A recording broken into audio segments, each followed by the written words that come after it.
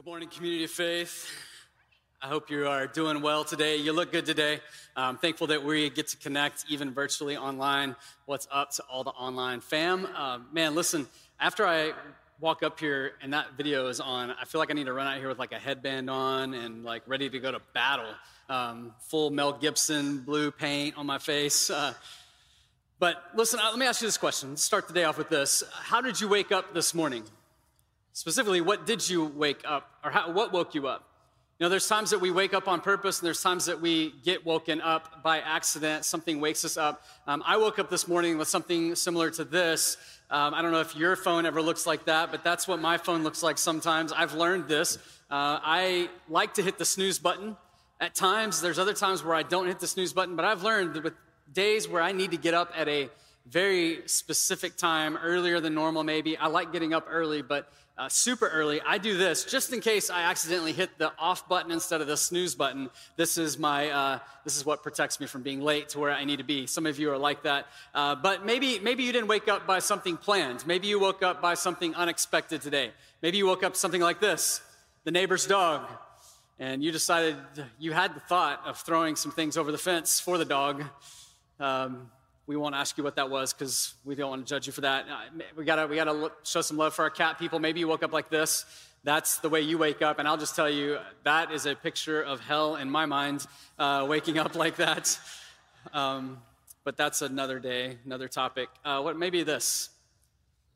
Anybody woke up from that recently? Isn't it funny? That always happens in the middle of the night. I mean, you're like in your REM sleep, having your best dream, living your best life, and this decides to chirp, and you wake up and you get up on a chair and you're staring at it, trying to make sure that that's the one, and then it chirps and you figure it out and you're like, okay. And then you never have a 9-volt battery. This is a complicated situation. Maybe that's not what woke you up recently. Maybe it was something like this. Northwest Houston, represent. Northwest Houston, when I moved here, I was like, wow. July 4th, January 1st, this place turns into a war zone. Notice I only said 2 days. Some of you don't believe in just celebrating on those 2 days. And you like to wake the rest of us up 2 weeks before the day that we're supposed to celebrate, or 2 months after at 1 o'clock in the morning. I love you, just not in those moments. But maybe that's woken you up recently. Maybe it was this. Maybe you woke up to the smell of bacon. Now, that's not a bad way to wake up. I can handle that. Let me show you one more. Now, this is for all the parents of teenagers. Listen, let me show you something. I know that waking your child up can be difficult sometimes. And you've asked them multiple times, listen, you're going to be late, you're going to miss the bus, I need you to get out of bed, and they are not moving. Little secret, little parenting pro tip for you, okay? Walk into their room, put their phone in your hand, and say, oh, you've got some unread text messages. Let me see what those say. And I guarantee you, they will get up out of bed as soon as you start reading their text messages. We've all been woken up in different ways. Sometimes it's on purpose, sometimes it's unexpected. And today I want us to look at a story in Daniel chapter 5 that I believe is a wake-up call moment, an unexpected wake-up call moment. Nobody wakes up in the morning intentionally setting an alarm in order to do nothing. We wake up on purpose. To wake up means to get up, to wake up, and to do something. And I think as we dive into the story, it's an opportunity for us to see ourselves in the story and what it means for us, and to maybe wake up to some things and do something as a result of that. What I want us to think about today is this idea of waking up to wasted time. Every single one of us will never get this moment back, this time we're spending together back. Time is your most valuable currency. Elon Musk tweeted that on Friday. Time is your most valuable currency. So what would it look like to wake up to time that maybe is wasted? And as we unpack this, I think we'll see 3 symptoms of wasted time, but I also want to unpack 3 remedies to that wasted time. So let's dive in. Daniel chapter 5, starting in verse 1. We're going to pick up reading about a story about a guy named Belshazzar. Man, I better be careful. I'm going to say something I don't need to say on camera.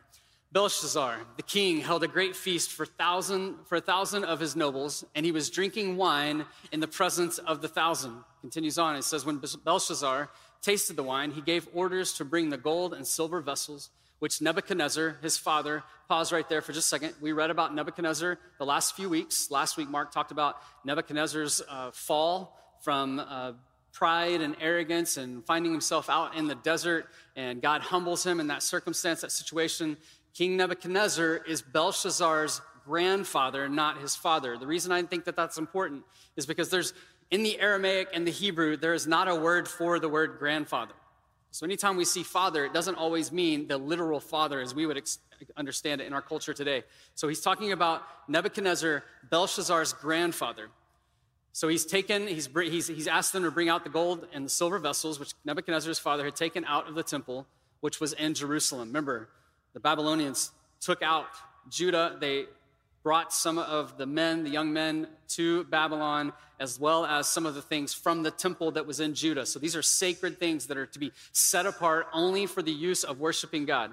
So that the king and his nobles, his wives and his concubines might drink from them. We skip verse 3, go to verse 4. It says, they drank the wine and praised the gods of gold and silver, of bronze, iron, wood, stone. This is an interesting passage. We're reading about an incredible party, an epic party. In the year 539 BC, Belshazzar is throwing a festival for him and all of his best friends, all the highest ranking people in the city, in the nation of Babylon. They're there together. This is about 23 years after what we talked about last weekend, about Nebuchadnezzar being in the desert. So his grandson is throwing this party. There's a feast, and the word wine in the first verse actually refers to a large amount of wine. Okay, so this party is turned up. Tom Brady, Gronk, they are hanging out. They are living it up. They are having a blast as they're celebrating, drinking the wine. Belshazzar decides, I don't really even like Toby Keith and red Solo cups. Let's go get the silver and the gold vessels that were taken from Jerusalem, and let's celebrate. Let's pour the wine in those, and let's drink those. This party is going crazy, but I think it's important for us to understand something. It's really kind of bizarre that they're having a party that they're celebrating in this moment, because right outside the city walls of Babylon are the Persians and the Medes, and they've arrived not to come celebrate, but they have arrived to take the lives of those in Babylon. They are there to destroy Belshazzar, his family, and the people of Babylon. Their goal, Belshazzar's death. So the enemy is there. The enemy has arrived right outside the gate, and Belshazzar and all of his friends are having a party. And it's kind of bizarre, and you begin to think, well, why were they partying? Why were they celebrating? Why were they having this crazy, crazy time? Were they trying to boost morale of the people? Were they trying to deceive the city that everything was going to be okay, that they're going to be just fine? This is Babylon after all. We're strong. We'll be okay. But I think what it's showing us is it's exposing the first symptom of wasted time. And that is distracted from what is important. Have you ever been there where you found yourself distracted from what's most important around you? I would say that when someone's coming to attack you to take your life, that's something significant to pay attention to. Yet they're partying, they're celebrating in the face of death, complete dismissal. It was interesting, I was thinking about this and I couldn't help it, and I even thought about rewriting the song Party Like It's 1999 to Party Like It's 539 BC and just kind of go a full Prince mode. But number one, that would be a tragedy for me to try to pull off anything close to what Prince could pull off back in the day. But it made me think about the song, and I went and looked at the lyrics, because honestly, I don't have the lyrics memorized. I know that it says Party Like It's 1999, and so I started thinking, so I went and read it. Let me read you some of the lyrics. And notice the correlation between what this song, sung by Prince, describes and what we are observing from the story. But when I woke up this morning, I could have sworn it was Judgment Day. The sky was all purple. There were people running everywhere, trying to run from the destruction. And I didn't even care. It's distracted from what's important. Because they say, 2000 party over, oops, out of time. Some of y'all are singing it in your head. So tonight I'm going to party like it's 1999. I was dreaming when I wrote this, so sue me if I go too fast. But life is just a party, and parties weren't meant to last. War is all around us. My mind says prepare to fight. So if I gotta die, I'm gonna listen to my body tonight, because they say 2,000, come on, 0, party over, oops, out of time. So tonight I'm gonna party like it's 1999, all right? There's like 3 people like, can I sing this song? Is it okay? Is it okay to sing this song in church? It's okay, all right? I just read you the whole lyrics. But here's what's interesting. There's so much similarity to what that song describes and what we're reading in the story of Belshazzar in Daniel chapter 5. And I think it's important for us because what's happening is he's completely dismissing the reality of what's just beyond the walls of a city that's going to take him out.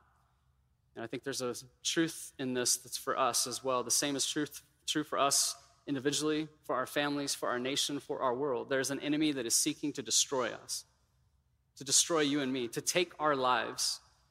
And even if we're not facing death right now in this moment, our life is a slow progression of death and decay. It's part of living in a fallen world. And we see this, and I was thinking about this, and I came across this quote from Blaise Pascal, the French philosopher. And he says, the most consistent human reaction to unpleasant thoughts about their mortality is to distract themselves with amusement. You see this. They're distracting themselves with amusement, distracting themselves from the mortality that is just a few moments away. They're celebrating. Ernst Becker, in his book, The Denial of Death, he states that in the face of our own mortality and thinking about our own death and the weight of that, we consistently turn to one of 3 things, and he describes that we turn to our accomplishments, trying to push ourselves to continue to achieve things so that our life looks unique and looks like a life of substance, becoming workaholics in all that we do. Or we turn to romance, the thrill of sex, or the thrill of being treasured by somebody for life. And if it's not one of those, then it's religion, working ourselves to see ourselves as maybe a little bit better than everybody else. And I think you see all 3 of those in this story, in the life of Belshazzar. Consumed with this, dismissing the reality. And his point in saying all of this in his book, he says this: human beings cannot live in the full, honest awareness of the meaning of death.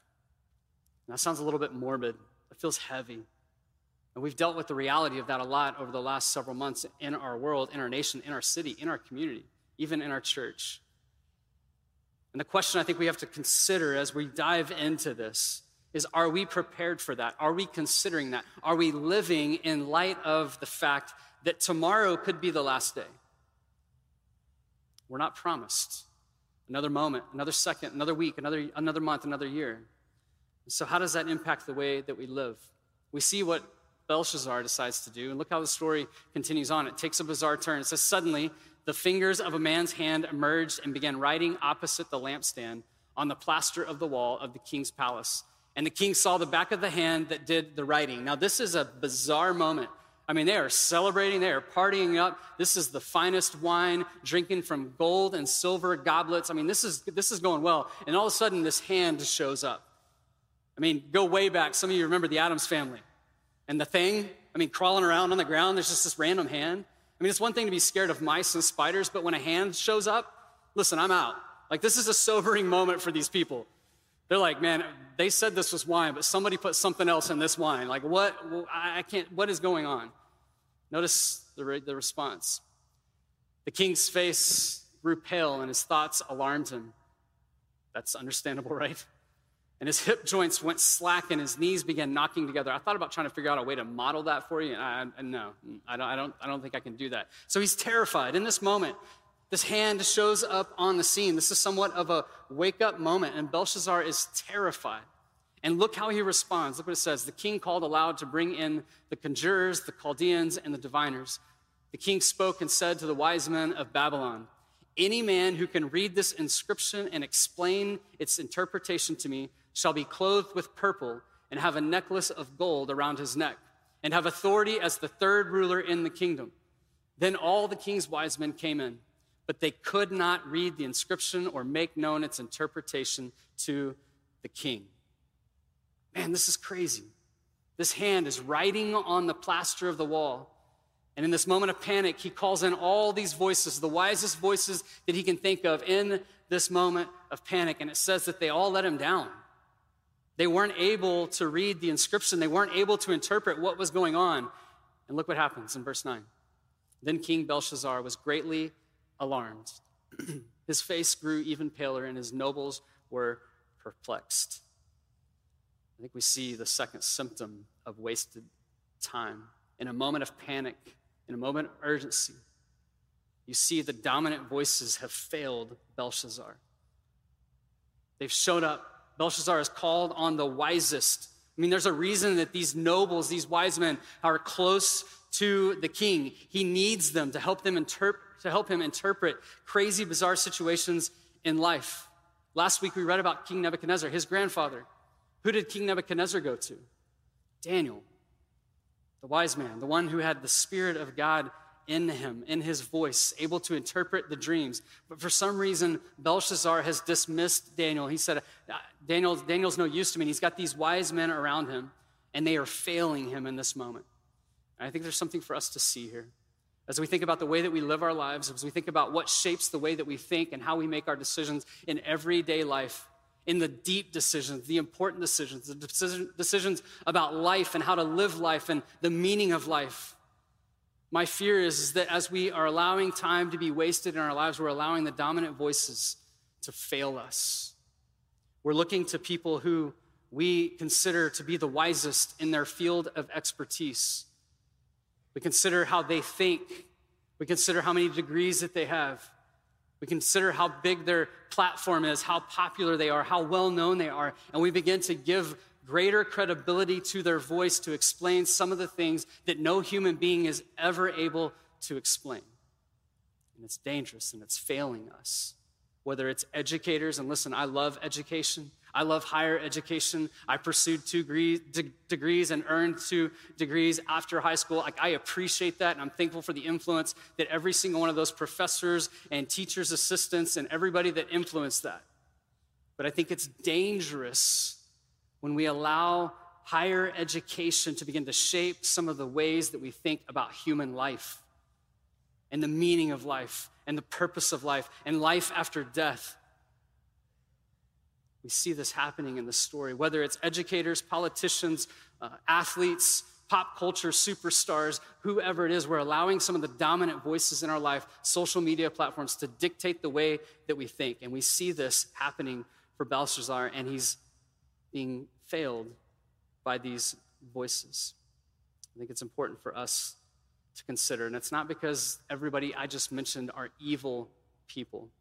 This is what I want us to see. We're just looking to them. Unfortunately, the danger is we're wasting our time by looking to them and allowing them to influence the significant parts of our lives that they were never intended to influence. We see this happening in the story. So Belshazzar doesn't know what else to do, and his grandmother shows up on the scene, the queen. She says, what about Daniel? Remember Daniel? So Daniel shows up on the scene, and we skip down later into the story, and we see some of the things that Daniel begins to express to Belshazzar. He says this, Belshazzar, you have not humbled your heart. Remember, he told his grandfather that last week. He says, you have not humbled your heart, even though you knew all of this. This is so important. Even though you knew all of this, you had the information, but you have exalted yourself against the Lord of heaven. And they have brought the vessels of his house before you, and your nobles, your wives, and your concubines have been drinking wine from them. And you have praised the gods of silver and gold, of bronze, iron, wood, and stone, which do not see, hear, or understand. Here's what he's saying. He's saying, listen, you've exalted yourself. You've made life all about yourself, Belshazzar. And in doing that, you've begun to glorify yourself instead of glorifying God. And in addition to glorifying yourself, you're using some of the things that God set apart for his own worship to be used to worship him, to bring glory to him. You're using those things to bring glory to yourself, and you're worshiping gods that have no life. He says, gods which do not see, hear, or understand. And then look at the contrast. This is Daniel in all his wisdom. He says, but the God in whose hand are your life breath. Do you see that? He's like, you've worshiped the dead. You've worshiped things. You've gone all in chasing after things that bring no life. And the God who brings life, who breathes life into your lungs and all your ways, you have not glorified. Then the hand was sent from him, and this inscription was written out. Here's the third symptom of wasted time. Your fame and pleasure are ultimate.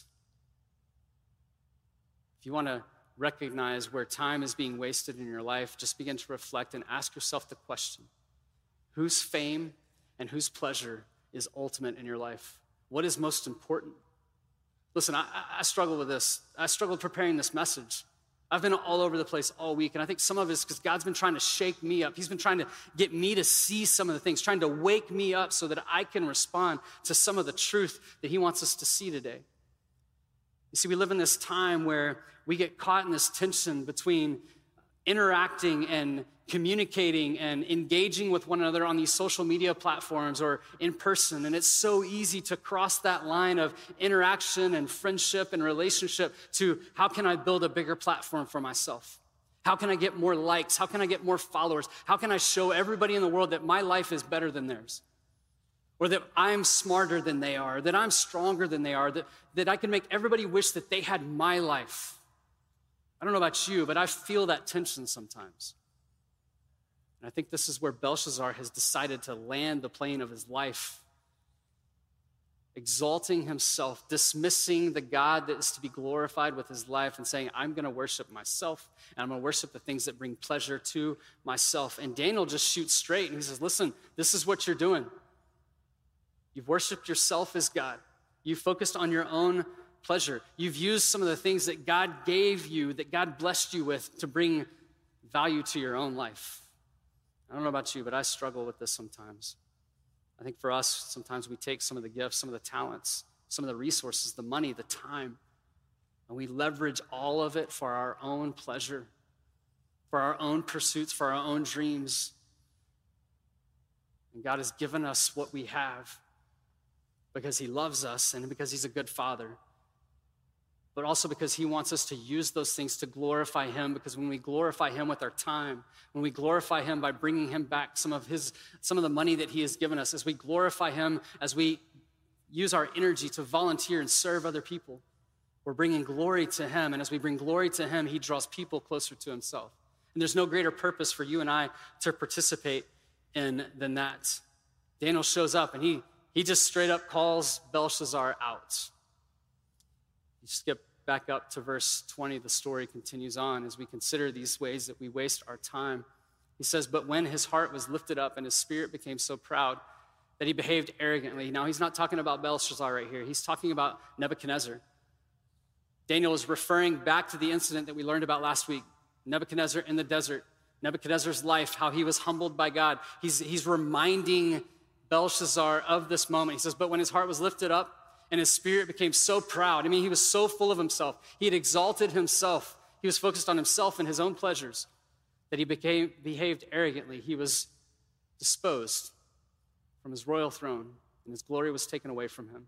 He was also driven away from mankind, and his heart was made like that of beasts, and his dwelling place was with the wild donkeys. He continues on. He says he was given grass to eat like cattle, and his body was drenched with the dew of heaven until he recognized that the Most High God is ruler over the realm of mankind and that he sets over it whomever he wishes. Remember, sometimes God will take you to places that you never wanted to be so that he can get you to recognize and see and have that wake-up call moment that he is the Most High God. Because there's nothing more important than that. Then he continues on, he says this, yet you, his son, his grandson, Belshazzar, have not humbled your heart, even though you knew all this. He's reminding him. He says, Belshazzar, you knew this. It would be different if he didn't know any of this information. He was just living on impulse because he knew no differently. But he knew this. He knew this about God. He knew this about the Most High God. He knew this about his grandfather, Nebuchadnezzar. Yet he didn't do anything about it. The first remedy to wasted time is simply to remove the distractions. You see, Belshazzar had the information, but there was misapplication of the information that finds him in a place of devastation. The enemy is about to take him out. He is about to lose his life. Information plus misapplication equals devastation. If you want to spin that around, information plus application equals transformation. To respond adequately to the information that you already know about yourself and God, leads you to a place of transformation, leads you to a place where you're stronger. It leads to a life that's built to last. You know, just earlier this year, Valentine's Day, in fact. We were all losing our minds because there was a winter storm showing up. Winter Storm Uri. Now, I was here on Sunday morning, and some of you were. Most of you weren't because you were home because ice terrifies us in Houston. And honestly, there were some of us that were very much dismissive about the information. We're like, man, it's not going to be that bad. This is Houston. I moved to Houston because it's warm. We don't have winter weather. But the news was saying, hey, you need to prepare. You need to prepare. You need to have a plan in place. I mean, we've all heard that. And so I don't know what you did. I know that we all responded differently, but I know what I did. I got home from church that afternoon, and I went out to my backyard, and I began to cover the trees. I began to use Christmas lights to keep the trees warm. I was covering them with blankets. I mean, I was going all out. Let me show you a picture of this. This was my backyard that day. Now, I thought I was a genius, all right? This is Aggie engineering at its best. I went overboard. I was like, man, I'm going to take the information that I know, and I'm going to make the proper applications so that my plants are strong and so that they'll survive. And so, man, I had Christmas lights wrapped around all the plants and all the bushes, blankets and towels, covered it with sheets. And then I was like, oh, wait, I got some canopies from those days at the beach or at my kids' sporting events. I was like, I'll put those over it. That'll protect it. And then I have these rose bushes that I'm a little bit obsessed with because I don't know why. It's kind of weird, but we have this weird relationship, me and the rose bushes. And I didn't have enough tarps. Big word. I didn't have enough tarps, and I was like, oh my gosh, I can only cover up 2 of the 4. What am I going to do? Light bulb moment. Air mattresses.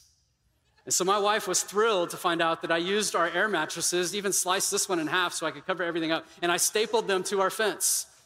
I took the information that I had because I wanted to preserve the life of my plants.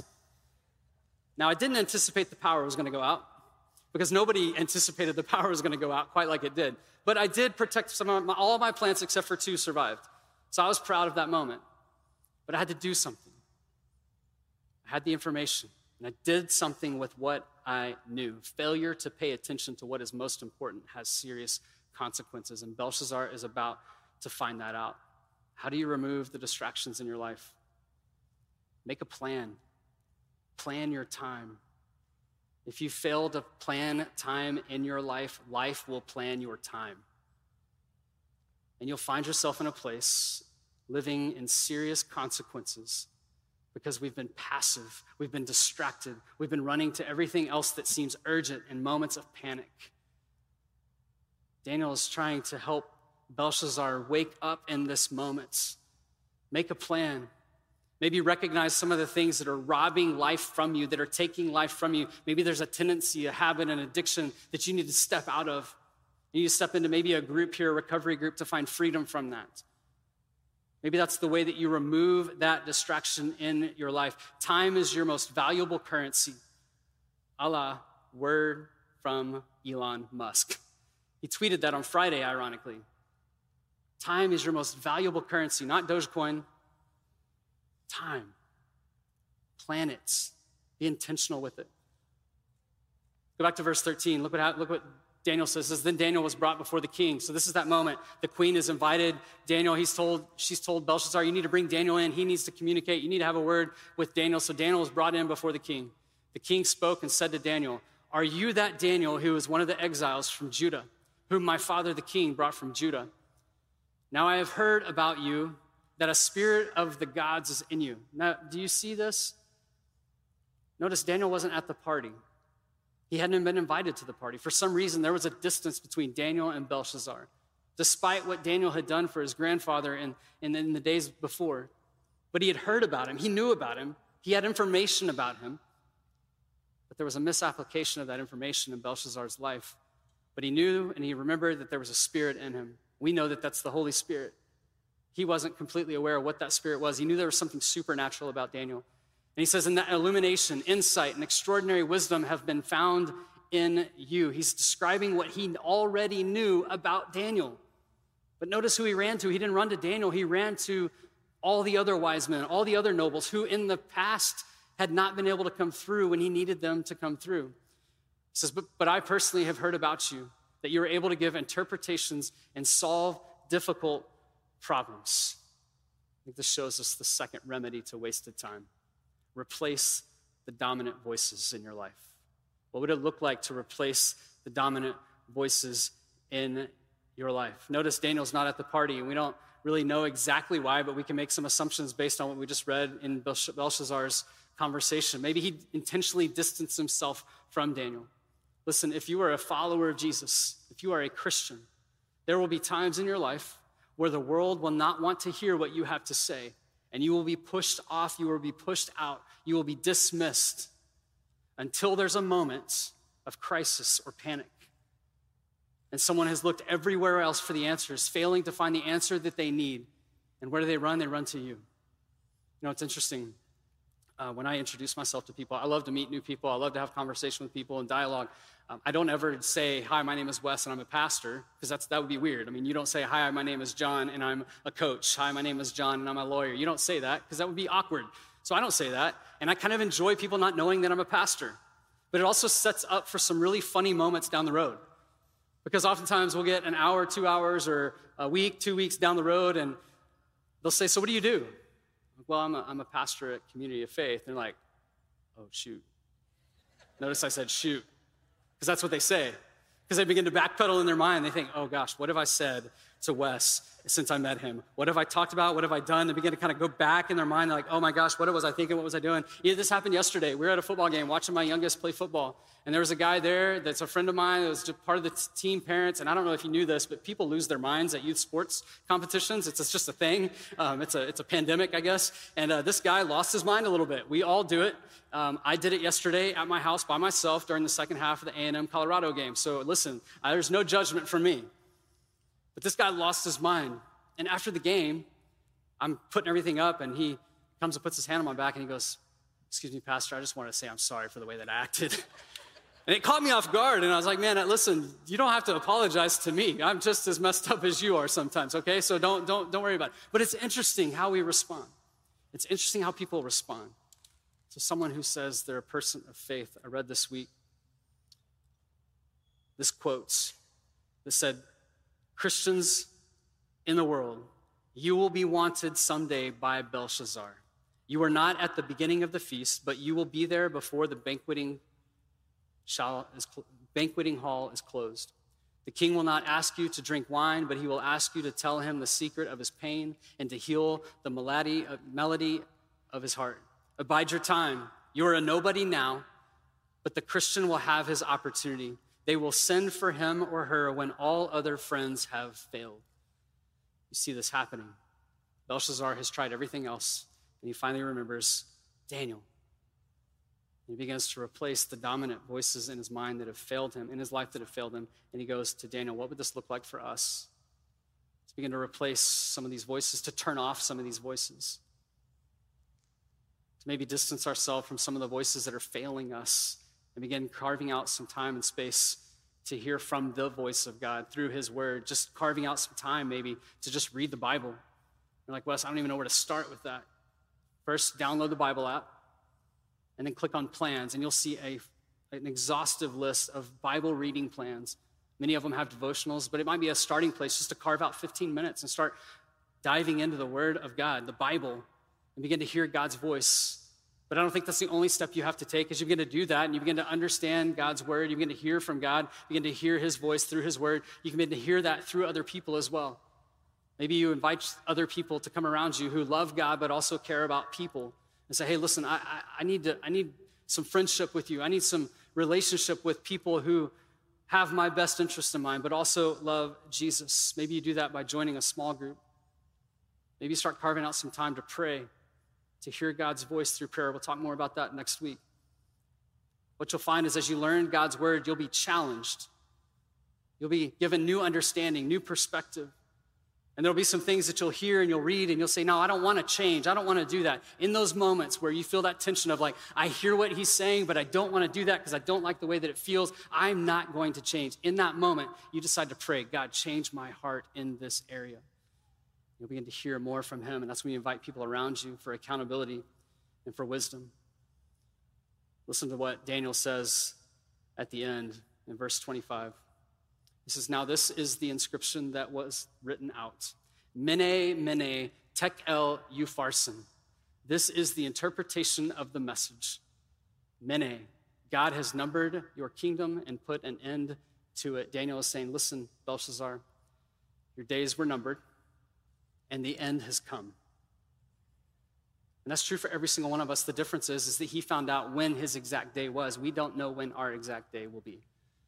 And for someone in this room, somebody watching online, there's a good chance that this time next year, we're not in the same place anymore because our days are numbered and we don't know when. But it's something to pay attention to. It's something to wake up to. He continues on. He says, Tekel, you have been weighed on the scales and found deficient. Notice Belshazzar has spent his life wasting his time, exalting himself, focused on his fame and his pleasure, trying to make his life feel worthy, feel like a life of significance, a life of purpose. And what Daniel is exposing to him, he's saying, you've been found deficient. He's saying, listen, you are a lightweight, you are skinny. And some of you are like, Wes, that's good news. If I can wake up and hear someone tell me that I'm a lightweight, like I'm winning, all right? This isn't good news. Because what he's saying is saying, hey, you've spent your life trying to build yourself up, and all of your effort is still insufficient to God's standards. The scale doesn't land in your favor. He's telling Belshazzar this, and he goes, your kingdom has been divided and given over to the Medes and the Persians. Literally in this moment, the Persians and the Medes had dammed up the Euphrates River that ran through the city of Babylon. And after a little bit of time, as they diverted the water into a marshy area, the water level fell in the river, and the Persians and the Medes were able to walk by foot through the riverbed into the city, kill the guards, and take over the city and take Belshazzar's life. His days were numbered. This was the end. This is terrible news. But we all need this. Here's what I appreciate about Daniel throughout the book of Daniel. Daniel was incredibly loyal, but he was also, maybe even more so, incredibly honest. Sometimes I think we struggle to be honest because we want to be loyal. Sometimes the best way to be loyal is to be honest and share the truth. And Daniel shares the truth of Belshazzar, but I think the truth for Belshazzar is the truth for us. He's saying, listen, your days are numbered, and you've spent all your time exhausting yourself trying to build up your own kingdom to make your life feel significant. And there's not anything you and I can do to accomplish that. And the result is the enemy is going to take you out. The only result of that is death. This is what he wants him to see. This is what he wants us to see. This is the wake-up moment for Belshazzar, but it's also the wake-up moment for us. Listen, the Bible does not teach some kind of social evolution where we start in this low place and we begin to work ourselves and exhaust ourselves to figure out all of life's problems and solve all of the problems of the world. The teaching of the Bible is that we were low, and there was nothing we could do to be brought up to the place where God is. And so God sent his son Jesus to do the only thing possible to restore us into the relationship with him. And in order to experience that, we have to step into this third remedy, that is to remain humble. Because there's nothing in our lives that holds up. There's nothing in our lives that stacks up. It's important for us to see this. We see this clear picture of natural man. I'm not talking about unshaven, no deodorant, natural man. Natural man, apart from God. This is our greatest hope apart from God. Death and a life of insignificance. I think it's important that we pay attention to this. This is a revelation from God in this moment, but it's a revelation from God for us. Maybe it's a reminder for some, but for others today, this is the first time that this has ever really begun to make sense. This is that wake-up call moment. And it's not enough just to wake up to the information. A response is necessary. You see the finger of God throughout the Bible. The first place you read about the finger of God is when Pharaoh, in this encounter with Moses and Aaron, they're making miracles happen with their rods and their staves. And in the end of this interaction, Pharaoh finally says, this is clearly the finger of God, and there is nothing that we can do. When Moses comes down from the mountain with the 10 Commandments inscribed in the stone, he says, these have been written with the finger of God himself. You get into the New Testament, you read about this encounter in John chapter 8, where Jesus meets this woman who's been brought before him because she's been caught in the act of adultery. And the Pharisees, the self-righteous, have brought her before him, completely shamed and condemned and judged. And they say, Jesus, the result of her sin, the result of the life that she's tried to build up, the significance that she's tried to earn, through the thrill of sex and romance is death. Jesus, what are we going to do? Are we going to stone her? Because that's what the Bible says we should do. What does Jesus do? He stoops down and he puts his finger on the ground. He begins to write something. We don't know what he writes, but I wonder if he starts to write out the sins and the blemishes and the hang-ups and the failures of everybody in the audience, the self-righteous and the woman who's been caught in adultery. He says, hey, listen, no one here has any right to judge or to stone. And they begin to drop their rocks. They begin to walk off. And then he has this conversation with this woman, and it's an invitation. He stands up from the ground after he's put his finger and revealed who he is and who God is in this moment. He says, woman, where are they? Did no one condemn you? She's like overwhelmed in this moment, I'm sure. And then Jesus has this invitation to her. He says, I do not condemn you either. Go and sin no more. This is a wake-up call for this moment, for this woman. This is an invitation. And we don't know how she responds, but Jesus would go to the cross. He would give his life, and he would come back to life on the third day. And he's ruling and reigning on our behalf today.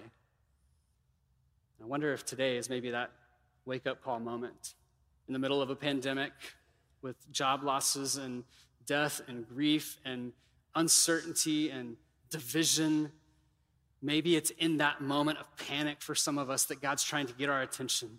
But you have to decide today, how will you respond? I'll close with this story that I know many of you read yesterday because it went viral on social media. My boys, my wife, and I have watched a lot of documentaries and seen a lot of things on TV this week about September 11th, 2001. Specifically, the story of Todd Beamer. I have a picture of him up here on the screen. Todd Beamer was on Flight 93, which ultimately crashed in a field in Pennsylvania. But there was a transcription of the conversation that he had with a telephone operator on that day, that unexpected day. A wake-up call moment. And I just want to read you a brief portion of that. I'm not going to read the whole thing. Todd Beamer is having this conversation with a woman named Lisa Jefferson. And Todd says, hello, operator, listen to me. I can't speak very loud, but this is an emergency. I'm a passenger on United flight to San Francisco. We have a situation here. Our plane has been hijacked. Can you understand me? She says, yes. They begin to explain the whole scene, the box cutters, the potential loss of life, the bomb that is on the plane, how the pilots have been taken out. They've hijacked the plane. And Todd says, everyone is really scared. A few passengers with cell phones have made calls to relatives. A guy, Jeremy, was talking to his wife just before the hijacking started. She told him that hijackers had crashed 2 planes into the World Trade Center. Lisa, is that true? Lisa says, Todd, I have to tell you the truth. Man, I just think right there we got to pause, because every single one of us in this room and watching online, we need people around us that are willing to tell us the truth, even when it's bad news. Because you can't respond to the truth if you don't know the truth. She says, I have to tell you the truth. It's very bad. The World Trade Center is gone. Both towers have been destroyed. Todd is gaining information. He's going to have to make a choice in a second. Todd says, oh God, help us. This is a moment of panic, of urgency. Lisa says, a 3rd plane was taken over by terrorists. It crashed into the Pentagon in Washington, D.C. Our country is under attack, and I'm afraid that your plane may be part of their plan. He continues on. Lisa, will you do something for me? And she said, yes, I will. He goes, I want you to call my wife and my kids for me and tell them what's happened. Promise me that you'll call. She says, I promise, I'll call. He says, tell her that I love her, and tell my boys that their daddy loves them and that he is proud of them, as he's clearing his throat, overwhelmed with emotion. The reality of this devastating situation on the doorstep of death. Lisa says, I'll tell them, I promise, Todd. Todd says, I'm going back to the group. If I get back, I will. So she calls the FBI agent. She gets an FBI agent on the phone. They begin to have a conversation with the 3 of them, Todd, the FBI agent, and Lisa. And Todd says, I understand all of the information. I'll be back. They find out that they only have about 20 minutes left. Todd comes back. And he says, listen to me. I want you to hear this. I've talked with the others, and we have decided we would not be pawns in these hijackers' suicidal plot. So Lisa said, Todd, what are you going to do? He says, we have a plan. Lisa, will you do one last thing for me? Yes, what is it? Would you pray with me? And so they pray. She recites the 23rd Psalm. Then Todd says in a soft voice, God help me, Jesus help me. And then she hears him say, are you guys ready? Let's roll. No, Todd is a picture of what it looks like to be focused, to not be distracted. Despite the circumstances going on around him, he was committed to what was most important. He chose the right voices to listen to. He could have dismissed it, and he could have sat there passive, assuming that it was all just going to be okay, that they're going to be fine, that he's strong enough to take care of the situation. But instead, he remained humble. He made a plan. He ultimately gave up his life to save the lives of other people. Man, that's the ultimate picture of humility. And I tell that story for two reasons. One is, I don't know about you, but even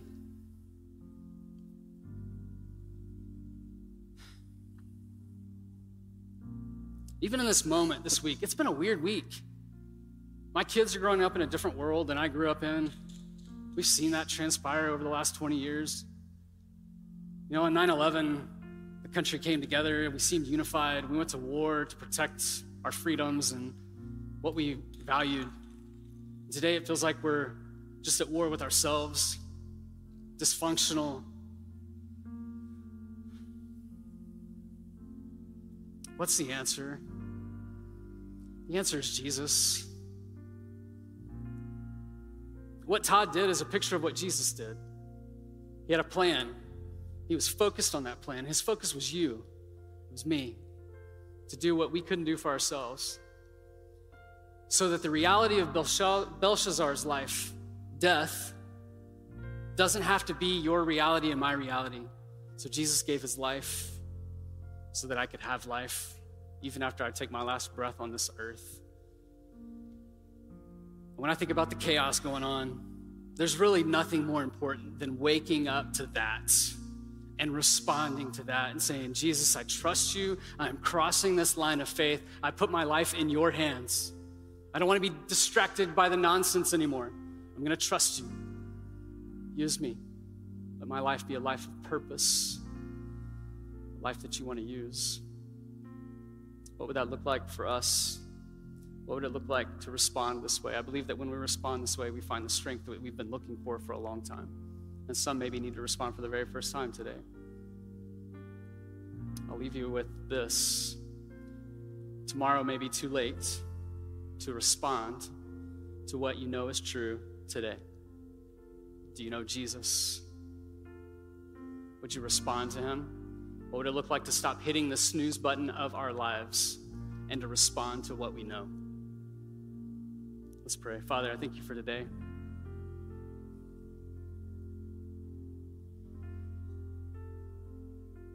God, I don't like that you made emotion sometimes because I don't like to get emotional, but I think we just feel the weight of the world that we live in. God, as much as we feel that weight right now in this moment, would we feel your presence even more? And would we have courage? Would we have strength? Would we have boldness to live in the ways that you've called us to live, that we wouldn't be distracted by the nonsense and the things that don't have any significance? Would we stop listening to the voices that are destructive in our lives? Would we be able to maintain humility? God, give us the ability and the courage to do that. We trust you for that. We trust you with our lives. So God, I pray right now that what we've heard today would not stay here, but it would go with us this week. God, we don't want to waste our time. We don't want to waste our lives. So we trust you with everything. In Jesus' name, amen.